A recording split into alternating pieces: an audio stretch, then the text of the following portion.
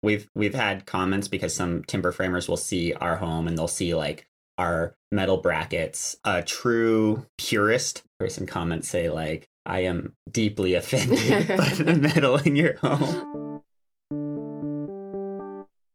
Welcome to the Tiny House Lifestyle Podcast, the show where you learn how to plan, build, and live the tiny lifestyle. I'm your host, Ethan Waldman, and this is episode 140 with Clara and Edwin Bobricki. If you've been listening for a while, you know that I love to feature new and innovative ways to build tiny homes. Well, today I'm featuring something that could be considered a very old way to build a home: timber framing. Clara and Edwin Bobricki not only designed and built their timber frame tiny house, they also cut down all the trees and milled the lumber for the entire frame. It's no easy task, but Edwin and Clara will break it down for us so that we can learn what it takes to build a timber-framed tiny home. I hope you stick around.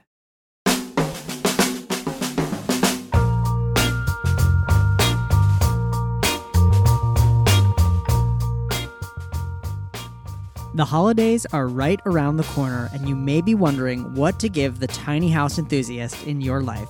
Well, it's not too late to get a copy of Color Me Tiny, my inspiring and relaxing tiny house coloring book, featuring a variety of tiny houses on wheels and the beautiful nature that surrounds them.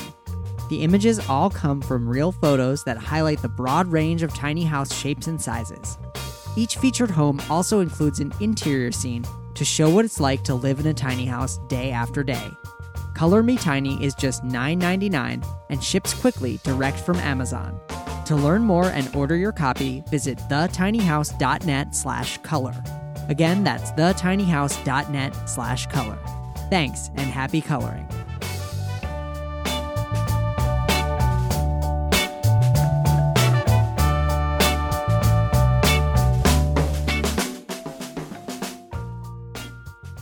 All right, I am here with Edwin and Clara Bobricki. Edwin and Clara decided to break from the norms of modernity that were set out for them in 2015. They wanted to find another path apart from assuming a large debt to get the life they wanted. Although the path wasn't easy or a shortcut by any means, they wouldn't have done it differently. They cut their own trees, milled their own wood, and carved their own beams to create an original timber-framed tiny home that they could call truly their own.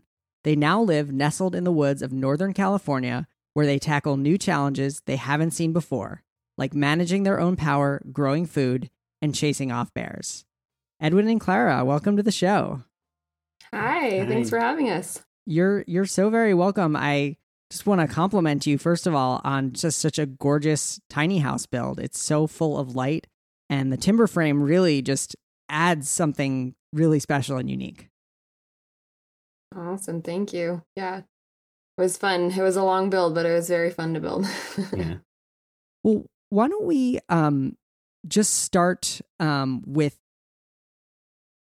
the real basics, because I love to let my listeners learn about different ways of building a tiny home. And I think timber frame is something that we hear kicked around a lot, but not everyone necessarily even knows what a timber frame is. So could we start there and just say, like, what is a timber frame? Yeah. I did not know what a timber frame was until I was exposed to it firsthand. So essentially what a timber frame is it's a more primitive way of building. So when you think of like a lot of the way when people first settled in America and came over, like what were the structures they were building? Most often they were actually building timber frame structures. So what we see today is like stud framing, right? You use a bunch of 2x4s and you make your wall and then you stand up your wall. Well, with timber framing, you're actually starting with big beams, and you carve pockets into the beams, and then you carve corresponding tenons into other beams that slip into those pockets. So then you end up fitting these beams together like blocks of Legos almost. And then what keeps them together is you drill a hole through the pocket and the tenon, and you drive a wooden peg through there too. And so even though it was considered, it's considered primitive style nowadays because hardly anybody uses it because it's not very practical to build that way. It's not as fast. it's considered more, pretty and exotic. We're not used to seeing it anymore. Right. Yeah. And it does call to mind like old cabins, or like I think of like a ski lodge with a big vaulted ceiling and timber frame. Yeah. Yeah. So it sounds like you not only you basically don't use any fasteners. You basically are fabricating your own fasteners out of wood to hold the whole structure together.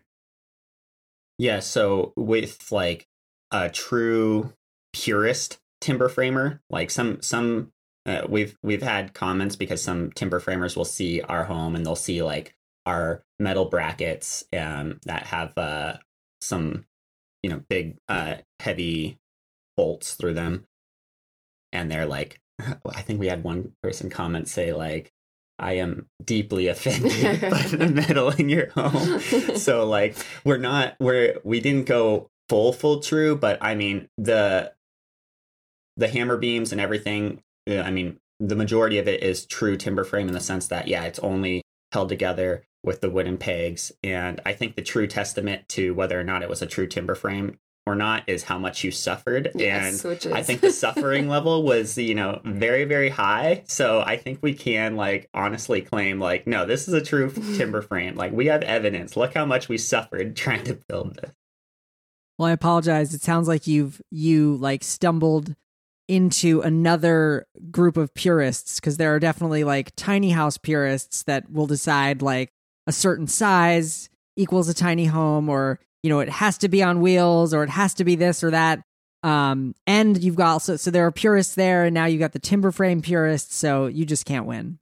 It's true. It's totally true. So is there, when you're doing a timber frame, like when we stick frame, which I guess is the closest modern relative, we'll frame 16 inches on center or 20 inches on center or 24 inches on center. Is there something like that in timber framing? Like you are trying to have a vertical stud, or I guess that's not even, what do you call those verticals? And do they have to be spaced a specific amount? Yeah, so totally. Actually, I think it actually, that really comes down to what your space you're trying to create. So there's a lot of advantages with timber framing, even though it's longer and harder to build. You can create very vast, big open rooms. So like one of the examples you brought up is like a ski lodge. When you walk into a ski lodge, you might see that. And you can create a lot of space. So you can create these, high ceilings and lots of space. But then that needs to be engineered. Like how big does your beam, how big does your truss need to be for that? So typically there's no one standard to follow. That's why stud framing's more convenient. You can kind of just, go with a, typical standard and get that. For us, we're clearly overbuilt in here. We have, more trusses than we need. And because we're novices, we were new when we took this on. My instinct was, okay, let's overbuild, because we don't have the experience to, say where the line is exactly. So I'd rather overshoot, work a little harder, overbuild it, make sure it's a little on, maybe it's over, too strong rather than not strong enough. Got it. So how heavy is it compared to a stick frame? Is it heavier or lighter? We did calculations as we were building, and we kind of came to the conclusion that it was roughly the same. Besides, I mean, it was a little hard to keep like weight documented and everything, but when we were doing the calculations with the amount of studs we would have had to put in versus the cedar beams, which cedar beams are actually pretty light comparatively, so that was a huge weight saver. We also, because we were doing timber framing, we were able to use 3x3s for other studs. So we were able to go lighter on the studs that we actually did use. Oh, you mean just for some of the framing for our doors and stuff? Mm-hmm. Yeah, like we didn't stud frame between the bents. So we actually just did singular beams that tied in from one bent to the next. Mainly to do our doors. To put in our doors and windows. So a bent is like one kind of cross section, like almost like a truss. Mm-hmm. Exactly. Okay. So what what is in between each bend inside of your walls? Is it a SIP? Is it like how do you attach your interior walls between those timber frames, and what kind of insulation is in there? Right. So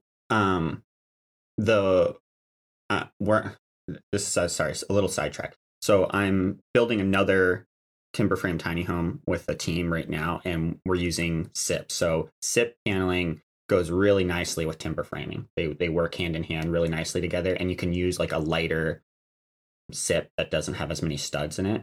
So we do like how that pairs. When we built ours, however, we couldn't afford that. Like, we were on a really tight budget. So we ended up going a more affordable route, in which case I sheared everything. So the whole frame was up, and then we sheared it with plywood all the way around. And then we put in studs, like she was saying, a 3x3 stud for like a header of the door that tied this beam, this vertical post, to that vertical post across, and then studs coming down. And then we packed insulation, which we just used insulation board and glue. So everything's very like sheared and tied in and tight together. Interesting. Okay, so it's sheathed just like a quote unquote normal house. Do you need to sheathe a timber frame, like, or does it have its own sheer rigidity without sheathing? It definitely has a lot more shear naturally built into it, especially the way we did it with we tied in, big plates that go around too. So there's a lot of that naturally already, but yeah, you definitely need some sort of, plywood shear level as well to really stick it all together. Got it. Also, the plywood helps a lot with tying in the roofing and everything else we needed to tie into the house. So having that, that was very helpful. In like the sheetrock afterwards. And the sheetrock. Yeah, that was the main thing. Yeah, we went with like 1/4-inch sheetrock on everything, and we were able to just like glue the sheetrock. I looked up, because usually you screw sheetrock in, and because I knew we were moving it and everything, I was curious if anybody glues sheetrock, and I looked it up, and sure enough, yeah, you can glue sheetrock too. So we actually did a combination of glue and screws for sheetrock, and then Clara came through and mudded and did the skip trowel method on everything, which was just, for us, we really like that combination of like the skip trowel in contrast with the beams. They kind of pair well together. Nice. Yeah. And I encourage everyone who's listening to go to the show notes page for this episode. There'll be lots of pictures, and I'll give that address at the end. What is what's the overall length and width of the house, and how heavy is your trailer, or like what weight rating is your trailer? Yeah, so the trailer itself is 24 feet. It's on a standard hitch, so it's not a gooseneck, and it's 8 feet. Well, 8.5. Our whole house is 8.5 feet wide. Okay. So we went. Those are the limits in California. Is the 8.5 feet. And is it two axles or three? 2 axles. The trailer is rated to 14,000 pounds. Okay. And have you ever had the house weighed? We never did. We really wanted to, actually. And I did. We did a lot of things to make the house lighter. And when we towed it over here, we had to go up hills, down hills, and through some bumpy roads. And we pulled it with a 1-ton truck, pickup truck, but there was 0 issues that we could see. Great. So I want to back up and start from the start, because I know that, you've mentioned milling your own lumber, and I want to ask you about that process, because, for most of us who are DIY building a house, it still feels like a daunting task, but we take our truck down to the lumber yard and we order sticks, we order studs and sheathing, and we can start building if we have a plan. But you two started by chopping down trees, right? Yeah, so the way we kind of got introduced to milling was a really good friend of ours in 2015 lost his house to a fire up here in Northern California. And we reached out to him because we knew he was preparing to rebuild his house. So we kind of made this agreement that he would teach us how to build. And then we in turn would help him rebuild his house. So the main thing was for his house, he was also doing timber framing. So that's how we got introduced to timber framing in the first place. And in order to do the post and beams that he required for his house, he needed to purchase a mill for himself. And because of insurance from the fire, he was able to get a brand new Wood-Mizer mill. And so it was a very cool hydraulic mill to work with. It wasn't your standard mill where you had to roll everything by hand. It was a really nice mill. So we helped build his house, and we learned how to mill on through that. And then for our beams, we were pretty seasoned millers by that point. So just, using the tractor to get the logs and milling it was actually pretty straightforward by that point. So what does the mill actually do? You're feeding in a log that you've stripped the branches off, but the bark is still on it, right? Mm-hmm. And so then what does it do? Yeah, so basically there's a big circular blade at the beginning, and it's actually on a hydraulic system. So you're able to push this blade forward and backwards. And attached to this blade, there's actually water that feeds onto the blade to help keep it cool. So there's this carriage that moves forward, and basically this circular blade is like a monstrous blade and just cuts right through the log. And you're able to create the measurement that you would like to cut. So there's a ruler on the carriage so it can go up, down, and forward. And so basically you just start by shaving the bark off. You just take first this big layer of bark, go all the way through the log, then you take that bark layer off, and then you're able to rotate the log, and then you just kind of keep shaving down until you get a cant, which is the usable part of the tree. And then from there, you're able to dive into the measurements you'd like for your posts and planks and everything that you need. So what dimensions are your posts?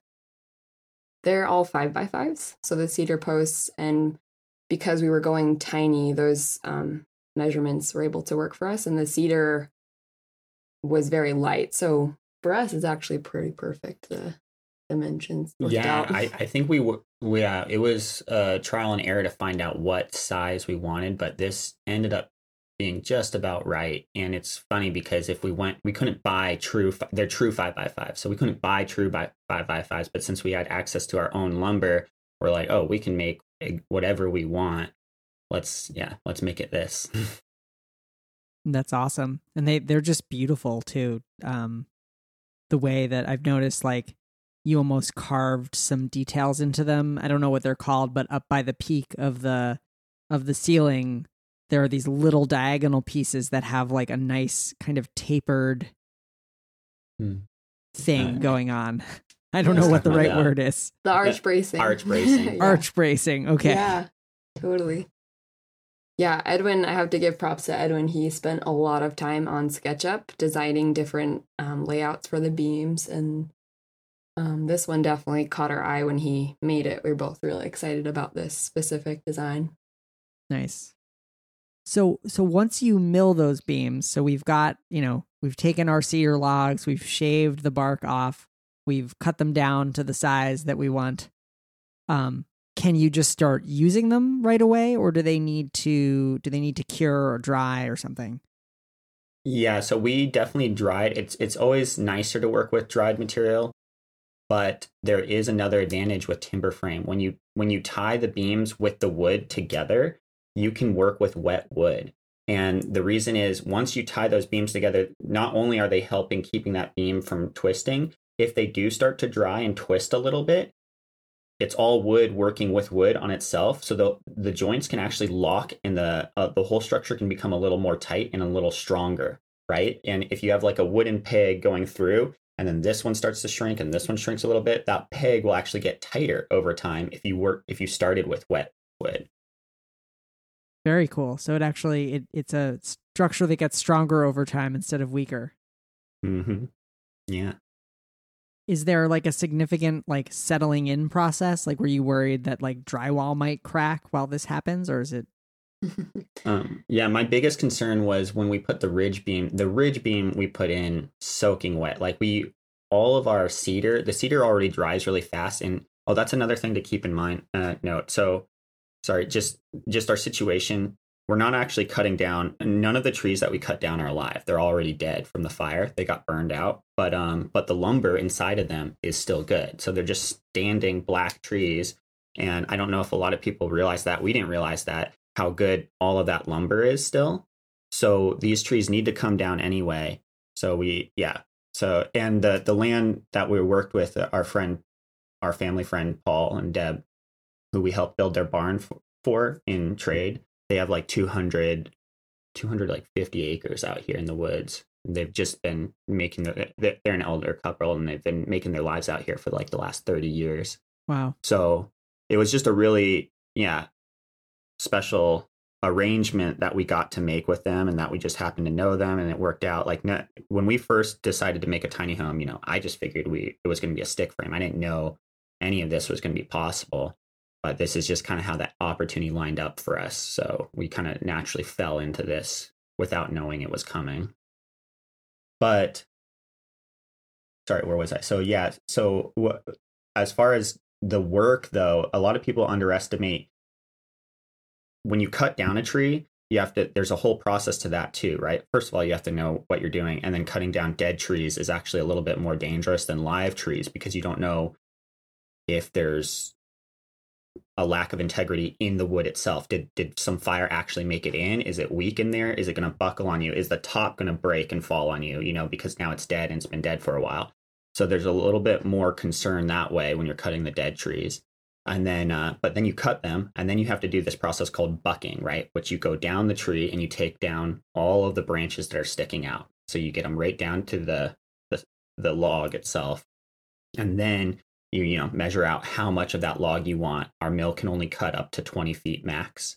So, the longest thing you're going to do is 20 feet. But, you might be up in a hill and you don't necessarily want a 20-foot log, because you got to bring that down to the road, get it onto your tractor, and get that tractor, a lot of times we're carrying them horizontally. So a 20-foot log isn't practical to go back up the road and get it to the mill.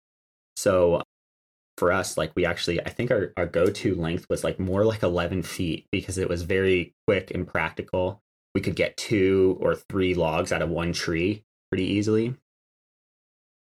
But yeah, it's just funny. That's a process that I feel like even we miss sometimes when we're trying to like decide what the value of the lumber that we're making is. Like a lot of times we forget all of that work it took to go out, cut the tree down, buck it, and then get it to the mill. Just to get started. Yeah. How long did that whole process take? Like, how long were you milling lumber before you started actually, assembling and carving those joints and putting up the frame? We did all the beams first. So we cut all of our beams, and then we let them sit dry for a few months before we actually started working with them. Yeah. It's hard to tell too, because the main work that we were doing for Paul and Deb with their barn to help them build their barn was mill for them too. So we milled all those beams. So like between Claire and I mean, we've probably milled over 100 trees by now. So it kind of got mixed in with there. We basically milled on our free time, and then we went back to working with them, helping them. Yeah. But yeah, it was a bit of a process. But I mean, we're a lot quicker at it now. Like I said, I'm building another one right now with a small team of carpenters, and we're just flying this time comparatively. I mean, when Claire and I built ours, it was new. It was just us, really. I mean, our friends, we could get friends to come help us here and there, but it was mostly just us trying to like wade through the water, not sure what we were doing, and then we only had our weekends to work. So it definitely dragged out when we were working on it. Yeah. So how long did the overall build take, start to finish? About 3 years. Yeah. No, if you start... Well, the actual building, we always kind of go back and forth on this. So we were dreaming up for a good, I don't know, half a year. Yeah, I just actually did the timing. You can ask him. Yeah. I looked back, and it's like we have first started milling for our tiny home, and then to the time we were done was a little less than 2 years.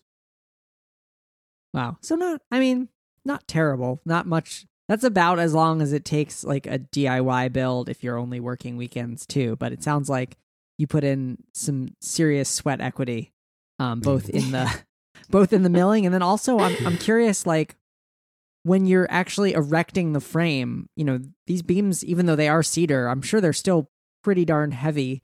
Do you have to use like a crane or a tractor, or like is there some way that the two of you were able to like lift these beams into place? We use a lot of heavy equipment. It's called our friends, our friends and family. We enlisted them out here, and for like the raising for a timber frame is considered a pretty special event, right? Because you've done all this work prior, you've made all of these beams, and then standing up the frame, it's just a really pretty and beautiful thing to look at, and so you see all your hard work, and it's just this fun kind of camaraderie of a day, and it only takes a day to stand it all up, right? So you've been working for many days to get to this point, and then like suddenly in one day it's all up and you're looking at your finished work.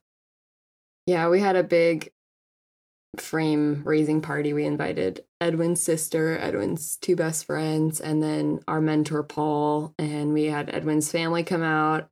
So it was this big event. We did a barbecue for everyone, and then so we assembled the bents first. We tied everything together, and then then they actually welded plates onto the trailer, and then we went one by one, and then all of us would hold the beams until one person would tie them into the trailer, and then we did a big group photo afterwards. It was really fun. It was very satisfying to get the frame finally on the trailer.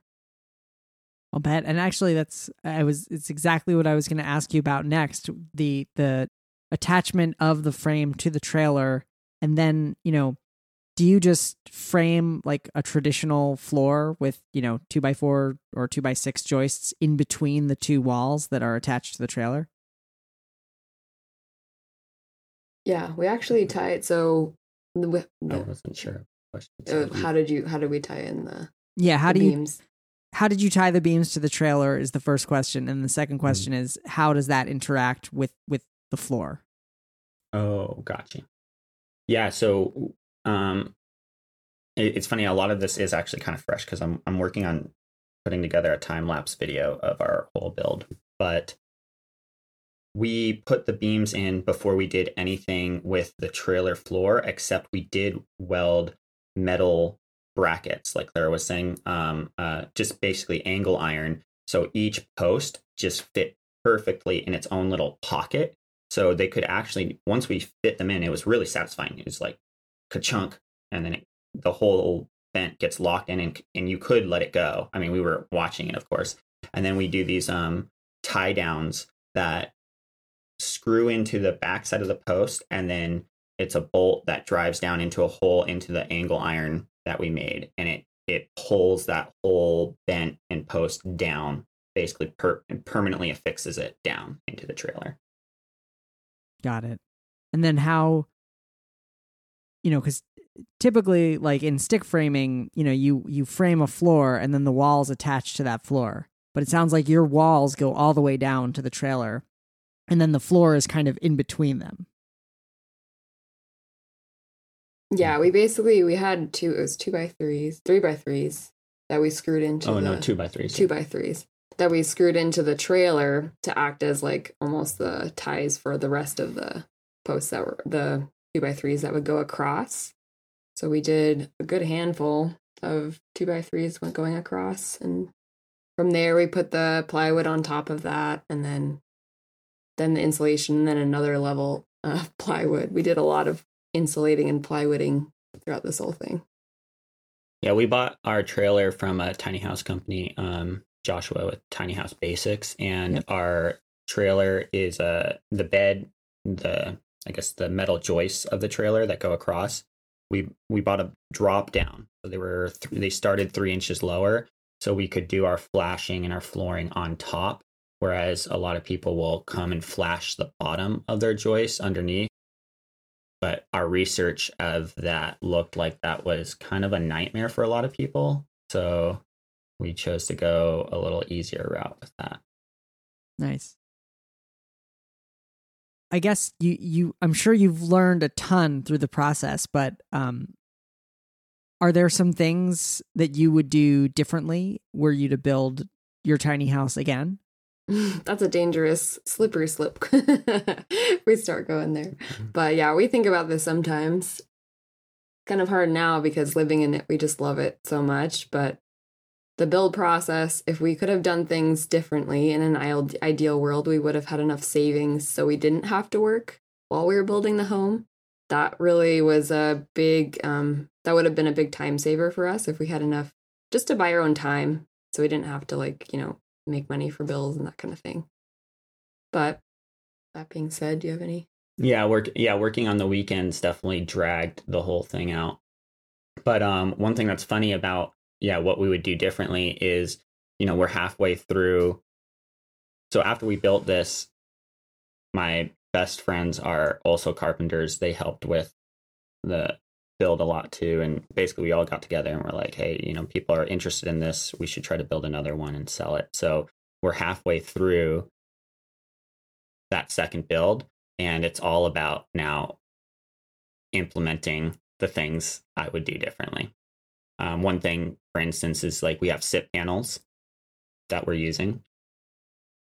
And then some of the layout, we're making like a permanent stairway up into the bed. I mean, it's kind of interesting because we wouldn't actually change the way our stairs work, because like even this morning, Clara did like yoga in this 8x8. We have like an 8x8 dedicated floor space in this tiny, which was like at the time, it felt like a really silly endeavor to like reserve a whole blank space of floor basically inside an already small space. But that ended up being so functional for like the way our long 5-foot drawers pull out and getting to our drawers. And then we can pull the ladder out and tuck it away. It just became such a multi-function, very practical space. It makes living in here extremely functional. And it was funny, when we were first designing it, I was just like, oh no, this is not practical at all. So in short, we wouldn't change our layout. We would change mostly how long it took. If we had the savings, that would have been ideal. But as far as our layout and everything like that, we're really happy with how that turned out. Awesome. Well, I'm glad to hear that. I think compared to other tiny house dwellers, you have relatively low regrets, because everyone has regrets. Yeah, we regret how much our solar costs. That's also been we are just getting hit with living off grid, and we just had no idea the costs that were going to go into our solar system. So producing power for our tiny home. Yeah, why don't we talk about the other systems in the house, because you live completely off grid, right? Yeah. Yeah. So let's start. So you are on solar power, and is that what do you need to power with that solar power? I guess, are you using that for cooking and cooling and heating, or do you have other systems? So we're using our power right now for our lights and for the fan in the bathroom. We also have an induction cooktop that we could use, but quickly we realized that we were going to need to add supplemental. We needed to add propane to our cooking setup because the induction cooktop was taking a lot of solar. So right now we use the solar for our fan in the house as well. We have a big swamp cooler.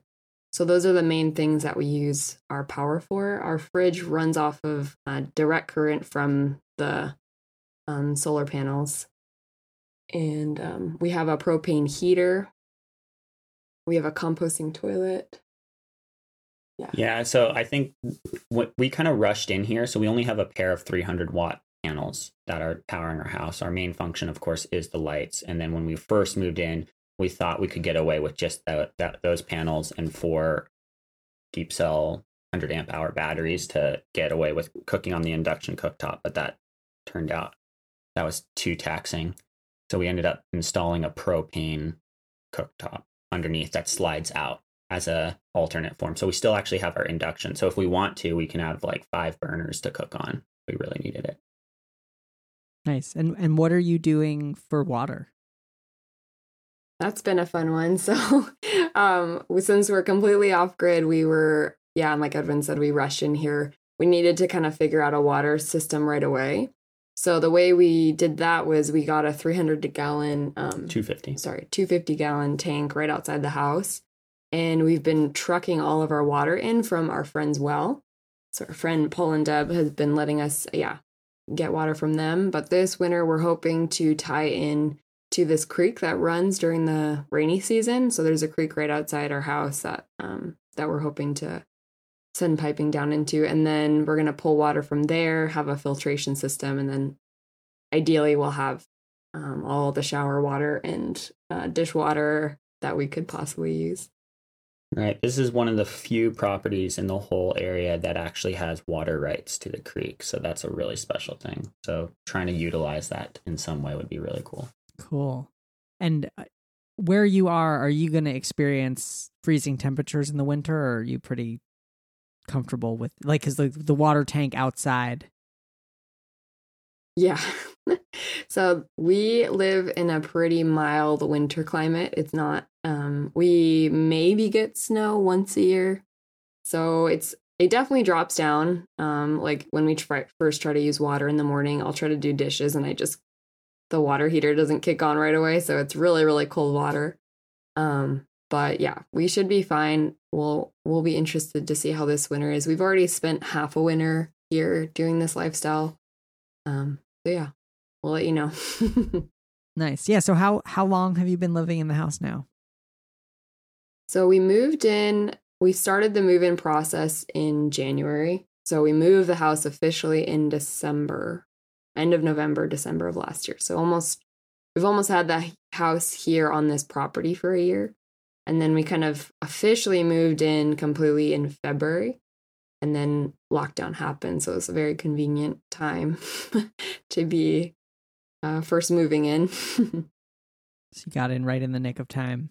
Exactly. Yeah, we got the mandate. Everyone go isolate. And we're like, we're already doing that. Do. Yeah, no problem. And so we were chatting a little bit in the pre-interview, but one question that people are always asking and just always interesting to hear about is, how did you find your parking spot and the land? This was actually really fun. We just realized this, a friend kind of made this point. So one of the drags when we were building our house, when we first had the tiny home dream and to start building, we both did one of those dream boards type thing, and individually just to see where we were both at. And we both concluded that we wanted to live in a tiny home in a meadow surrounded by trees. We're pretty clear that was our ideal setup. But we didn't know how we were going to get to that point. We just knew the first start, which was how we were going to get started on the build. And then the tiny home build ended up taking way longer than we expected. We thought by the time we set out to do it, we'd be done in a year. And like Claire was saying, once we had the commitment to do it, it ended up being 3 years later before we were actually in it. And a friend just pointed out the other day, though, that if it hadn't taken that long, the opportunity for this property, which was a spontaneous thing that basically became available right when the build finished for us, showed up. And it was just basically a coincidence. Yeah, we had our friend Paul and Deb. It goes back to them. They really set us up for success. They had a friend that lived about 10 minutes from their property. Everyone in this area knows their neighbors. It's kind of one of those types of very small rural town type community, which is really nice. This couple that owned this property, the husband passed away, unfortunately, but so the wife, she wanted this property to go to someone who would take care of it. And during that time, there was a lot of pot grows up here. So she really was adamant, didn't really want it to go to a pot grow. So she went to our friend Paul and said, hey, would you be able to buy this property from us? And he went through with that because he's trying to conserve the natural land and take care of the land. He was in a position to do that. So he bought the property from them kind of with us and a couple of their friends in mind. So this is about 200 acres of land, and it's parceled. So actually we have Edwin's sister is actually looking at potentially moving into the land next to us, which is kind of exciting. But this is just a really gorgeous little piece of land, and it actually got spared from the fire, which was kind of cool because the man who owned this prior had a lot of goats. So the goats were going around and just grazing the heck out of this property and made it look really beautiful. And in turn helped save a lot of the trees from the fire. All right. One for the goats. Mm-hmm. Yeah. Goats win. We often like to make a joke of like how good of a worker are you? Like what is your weight in goats? Like how many goats are you worth? Like can you do as much work and grazing and like clearing brush and trees as like 5 goats, you know? Are the goats still around? Unfortunately, no. They sold them when they sold the property, but we're definitely looking at fixing. There's a lot of fencing that got kind of impacted by the fire, so our plan is to fix the rest of the fencing, and then I really want to have baby goats. That's one of my life goals is All to right. be the goat queen. The goat queen in the tiny house. Oh yeah. Dreams. Well, one thing that I like to ask all my guests is what are 2 or 3 resources? So that could be like books or YouTube channels or, any resources that helped you on your tiny house journey that you'd like to share with our listeners.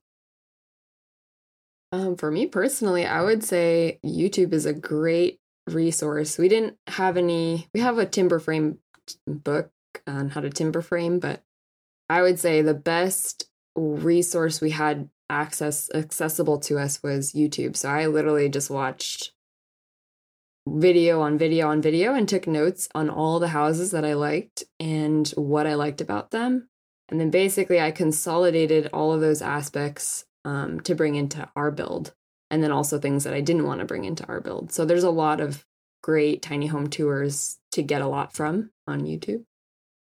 Yeah. One of our channels that we'll just rep out was Jenna's channel, Tiny House Giant Journey, and there was a couple videos that we watched on her channel that we really liked, and then it was fun too because she just interviewed us recently, so it looks like we're going to be featured on their channel in about a month or so.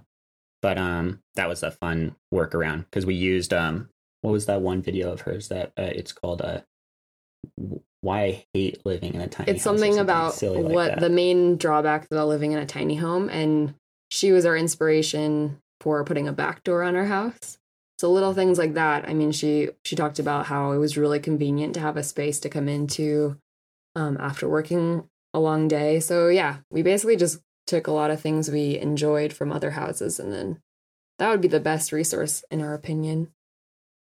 But Clara now, I mean, I guess as a plug, you've just started a website and a blog where you're sharing our personal experience. I think that's always nice. I think that's something that, because a lot of what we see online even is like the glamour of the tiny home living. And I think one of the most valuable things if somebody's actually taking it on is more like, okay, let's get past the glamour part and let's get into the real. What was like unpleasant? Where were the snafus? Where did you hit a wall? And what was really hard?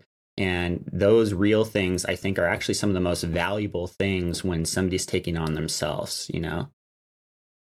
Yeah, so tinyhomewildadventures.com. There you go. Awesome. Yeah, and people should check that out. I'll put a link to it on the show notes page as well. So, well, Edwin and Clara Bobricki, thank you so much for being a guest on the show. I know I really pressed you for technical details, but I think people are going to really love hearing about it, and I'm sure you're going to get questions, so be ready.